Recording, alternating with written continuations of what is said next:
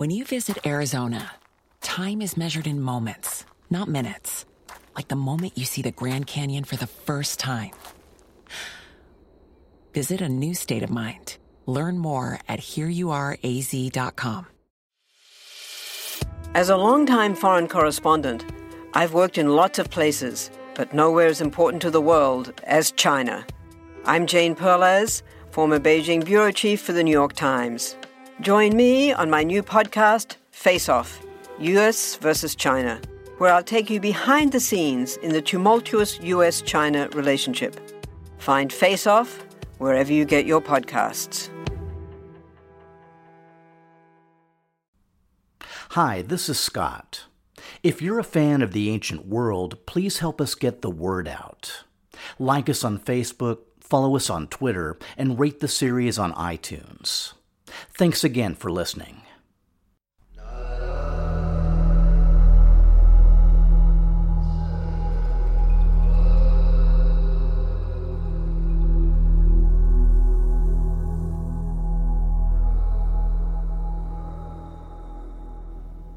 Even for those who hew to the Old Testament, the topic of the Israelites and their relationship to Yahweh is not exactly straightforward. To start with one of the basics, the very name Israel, given to Jacob by the angel with whom he wrestled. The term likely derives from Yizrah, to struggle with, and El, the name of the supreme god of the Canaanite pantheon, and clearly not Yahweh. Which isn't to suggest that the ancient Israelites weren't Yahweh worshippers, but it does suggest that doing so was the end of a process, one that began with worship of the many gods and goddesses of the Canaanite pantheon and ended with a central, even exclusive, focus on Yahweh. Unsurprisingly, Yahweh's origins are also shrouded in mystery. The gods first mentioned in a 14th century BC inscription from the reign of Amenhotep III, which refers to the Shasu of Yahweh. Since the Shasu were nomads from Edom and northern Arabia, it's likely that Yahweh hailed from these regions. And it's still unclear exactly how his worship spread north into the Levant. But however it occurred, Yahweh was eventually adopted into the Canaanite pantheon as one of the 70 sons of the supreme god El and his divine consort Asherah. According to historian Joanne Hackett, in the earliest biblical literature, Yahweh is a storm god typical of ancient Near Eastern myths, marching out from a region to the south or southeast of Israel with a heavenly host of stars and planets that make up his army to do battle with the enemies of his people, Israel. As far as who the Israelites actually were, historian Mark Smith notes that while the biblical account draws a clear distinction between Israelites and Canaanites in this period, the modern consensus is that there was no distinction in language or material culture between these groups, and some scholars accordingly define Israelite culture as a subset of Canaanite culture. While the majority of Israelites were likely Canaanites, it's possible that other nomadic groups, such as the Shasu or Habiru, may have joined their confederation. In fact, the terms Habiru and Hebrew may even be related. At the time of our story, the latter half of the 11th century BC, the Israelites were still at least semi-nomadic and controlled no major cities, though they did have a number of cult centers. Historian William Deaver notes that the earliest known Israelite place of worship is a 12th century BC open-air altar in the hills of Samaria, featuring a bronze bull reminiscent of the Canaanite bull El, or El in the form of a bull. The remains of further temples have also been found at Dan, in the Negev, and at Beersheba. Historian Harold Bennett notes that Shiloh, Bethel, Gilgal, Mitzpah, Ramah, and Dan were also major early sites for Israelite festivals, sacrifices, vow-making, private rituals, and the adjudication of legal disputes. The contemporary Israelites worshipped many gods, including El, Asherah, Baal, and Shamash, all of whom had dedicated priests and prophets. Eventually, over time, the worship of El was syncretized with the worship of Yahweh as a single supreme divinity. But historian John Mackenzie notes that even then, instead of believing that Yahweh was the only God, they began to believe that he was the only God that the people of Israel should worship. It was only centuries later, in response to devastating Assyrian and Babylonian attacks, that the Israelites began denying the existence of other gods and became truly monotheistic. The biblical parallel to the time of our story is what's known as the Judges period, with Joshua leading the Israelites to conquer various cities and territories in Canaan. Much of the story, including the famous conquest of Jericho, is completely at odds with the archaeology. But historian Paula McNutt notes that the period did see a drastic increase in both the number of highland villages and the settled highland population, which could certainly lead to a desire for expansion. At the same time, the local neighborhood was far from vacant. The coastal regions to the north and south were home to the Phoenicians and Philistines, respectively, while inland regions were populated by other Canaanite Semitic peoples conventionally known as the Ammonites, Moabites, and Edomites. The territory of Edom, which lay between the southern shores of the Dead Sea and the Gulf of Aqaba, had a long association with both Sutu and Shasu nomads. While the Sutu, or Sutians, frequently raided into Mesopotamia, the Shasu were considered a constant threat by the pharaohs of New Kingdom Egypt. Though the Bible names several contemporary rulers, there's no archaeological evidence for a kingdom of Edom for at least the next few centuries. But it's also true that the Edomites of the era were largely nomadic, and even if they had a king, he wouldn't have necessarily left the same traces, like monumental architecture, as the kings who ruled from cities. In a recent article, journalist Maddie Friedman discusses excavations conducted by archaeologist Erez Ben Yosef at the site of Timnah in the Arava Desert, located in Edomite territory. The site's been described as the largest and richest copper mining and smelting center in the entire region, and includes some 9,000 vertical shafts sunk into the ground. According to Ben Yosef, a mining expedition from Egypt came first, leaving behind a few hieroglyphic inscriptions and erecting a local temple. But the mines actually became most active after the Egyptians left, during the power vacuum created by the collapse of the regional empires. The main period of activity at the site has been carbon dated to around 1000 BC, within a few decades of the time of our story. In fact, according to archaeologist Shirley Bendor-Evian, the Arava region, including Timnah, was very likely the sole provider of copper to Egypt during the 11th and 10th centuries. Despite the absence of any permanent structures, the mining operation at Timnah reveals the workings of a highly sophisticated society.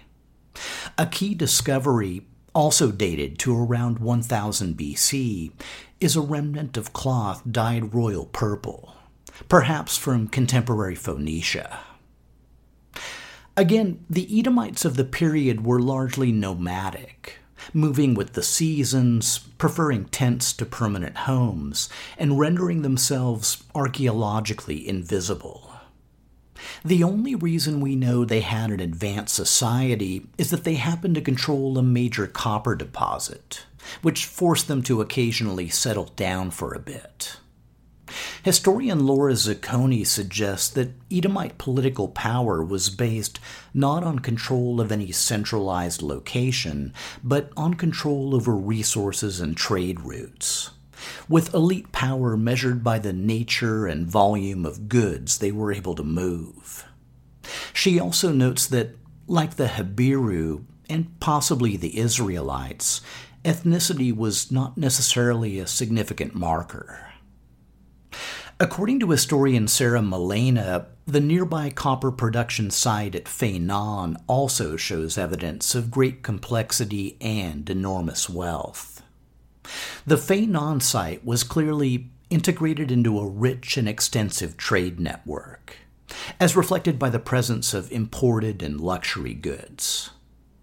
At the same time, like Timnah, there's zero evidence of any kind of centralized, non-local control. Malena argues that, given the context, we should be looking for elites instead of kings, and for resource control instead of centralization. The nomad paradigm is a lot to digest, but the larger implications are very interesting. Again, quoting from the Timnah article, biblical skeptics point out that there are no significant structures corresponding to the time of the proposed united monarchy of Israel. But one plausible explanation could be that most Israelites simply lived in tents, because they were largely a nation of nomads. In fact, that's how the Bible describes them, as a tribal alliance moving out of the desert and into the land of Canaan, settling down only over time. These Israelites could have been wealthy, organized, and semi-nomadic, just like the formerly invisible Edomites. In the same article, archaeologist Aaron Mayer sounds a reasonable note of caution, stating that even if a united Israelite monarchy did exist, it was clearly much smaller than advertised. Quote, "There's simply no evidence of a large kingdom on any level, not just the level of architecture." To me, it's all just really interesting research, and suggests some intriguing possibilities for the nature of at least some early Iron Age states. Before we leave the subject of mines, there's another topic worth discussing. One technological development that's commonly associated with the formation of early Iron Age states is access to, well, iron for weapons and armor. But the evidence we have shows that this wasn't necessarily the case. We noted a few episodes back that Anatolian metalsmiths had been experimenting with iron since the Middle Bronze Age. But the more relevant question, at least for us, is when did iron achieve widespread use? According to historian Nathaniel Erbsatullo, the earliest local site with evidence of ironsmithing is Tel Tayanat in southeastern Turkey, and has been dated to the 12th or 11th centuries BC. Another ironsmithing workshop was identified at Phocaea, on the Aegean coast of Anatolia, and dated to the 11th century BC. But in general, Erbsatullo notes that there's no substantial evidence of iron smelting, such as furnaces or slag, in the Middle East prior to 1000 BC. It's only during what's called the Iron 2A period, the 10th and 9th centuries BC, that the use of iron significantly expanded, with evidence of an increasing number of iron artifacts and iron production debris across a number of Levantine sites, including Megiddo, Tel Es-Safi, and Tel Hamma. Tel Hamma in central Jordan is a particularly interesting case. The site's described as the most complete assemblage of iron-smelting debris in the Levant, and has been radiocarbon dated to the 10th or 9th century BC. It also bears a striking resemblance to the Edomite copper mine we just discussed. In both cases, there's little evidence of permanent settlement, and it appears that metal smelting was carried out seasonally, possibly by nomads without strong ties to any particular local elite. Herb Satulo notes that the evidence suggests that bronze working and iron working traditions were closely intertwined, and it's quite possible that the same craftspeople were involved in working both metals. He also cites the contemporary expansion of the Edomite copper mine at Timnah, as well as increased copper production on the island of Cyprus, to show that copper and bronze were still in circulation, despite the difficulty of obtaining tin in the wake of the Bronze Age collapse. Rather than a stark swap-over between the two metals, Herb Satulo suggests that in some areas, iron initially may have served less as a replacement for bronze and more as an addition to an expanding metal economy. All of which suggests that the weapons and armor being used to forge and defend the new Iron Age kingdoms were likely just as bronze as before the collapse. The highlands east of the Dead Sea and north of Edom were home to a people called the Moabites. The name goes back to at least Ramesses II, who listed the Mu'ab among a series of peoples conquered in a northern campaign. A monument recovered near Kerak, Jordan, the Al-Balu stele, dates to sometime between the late 14th and mid-12th centuries BC, and appears to depict a Moabite king standing before two deities. Between that stele and the immensely critical stele of King Mesha, dated to around 840 BC, the historical record is mostly silent, apart from the biblical narrative. In a recent paper, Erez Ben Yosef, the same archaeologist from the Timnah excavations, discusses the case of Moab. Traditionally, monumental construction at different Moabite sites had been correlated with the rise and fall of various Moabite dynasties. But Ben Yosef proposes a different framework, that the Moabites, like other local semi-nomadic groups, moved easily along a nomadic sedentary continuum. In other words, they could transition to a more or less settled state based on the local environmental, political, and socioeconomic conditions.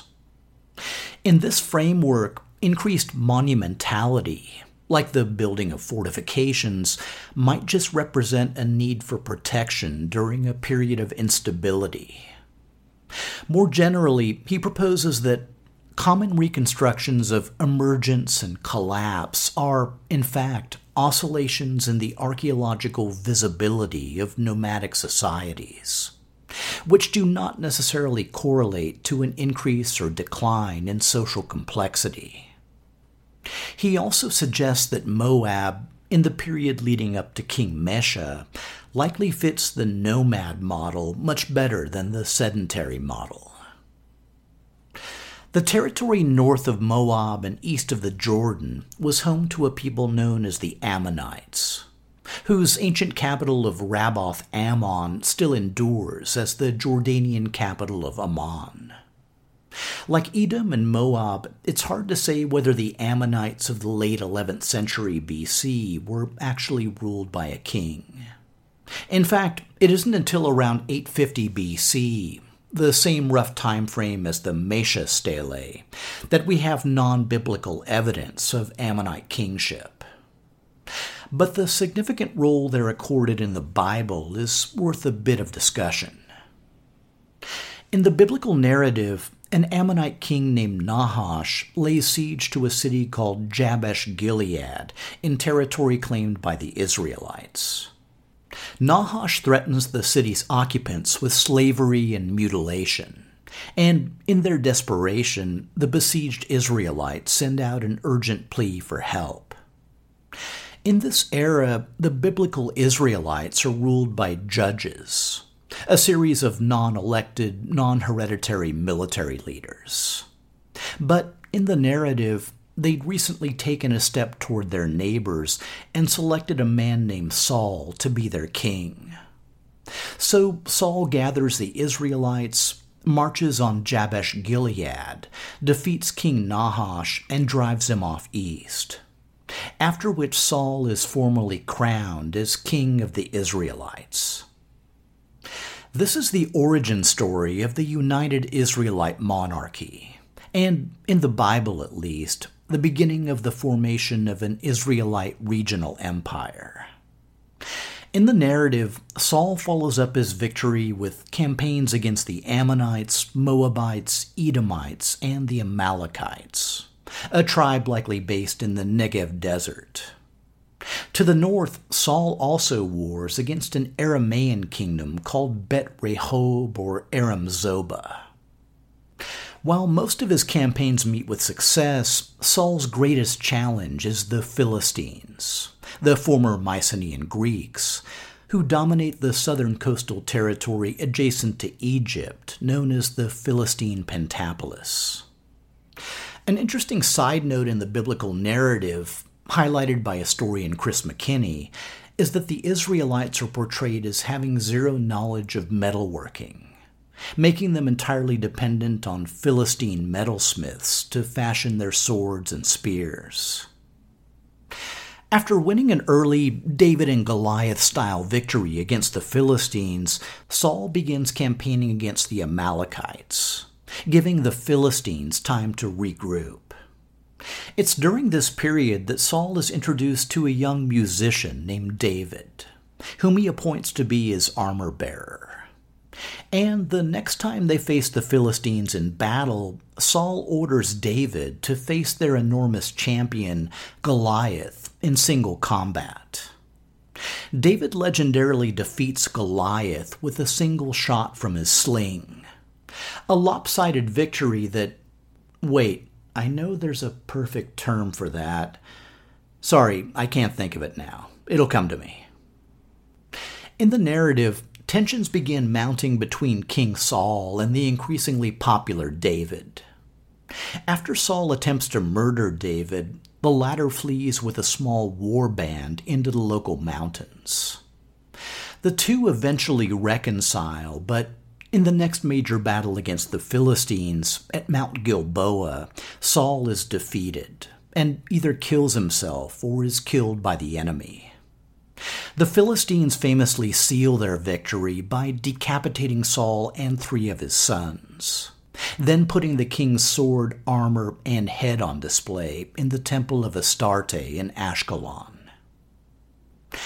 After a brief period of civil war, David is acknowledged as Israelite king, and one of his first recorded acts, at least in the Bible, is to conquer the city of Jerusalem. The city was a Bronze Age Canaanite foundation and had originally been named after Shalem, the Canaanite god of dusk and the evening star. As god of dusk, Shalem was associated with the peace of returning to one's family at the end of the workday, which is why the god's name is the origin of the word for peace, shalom or salam, in the Hebrew and Arabic languages. The city's first mentioned in Egyptian correspondence from the latter half of the 14th century BC.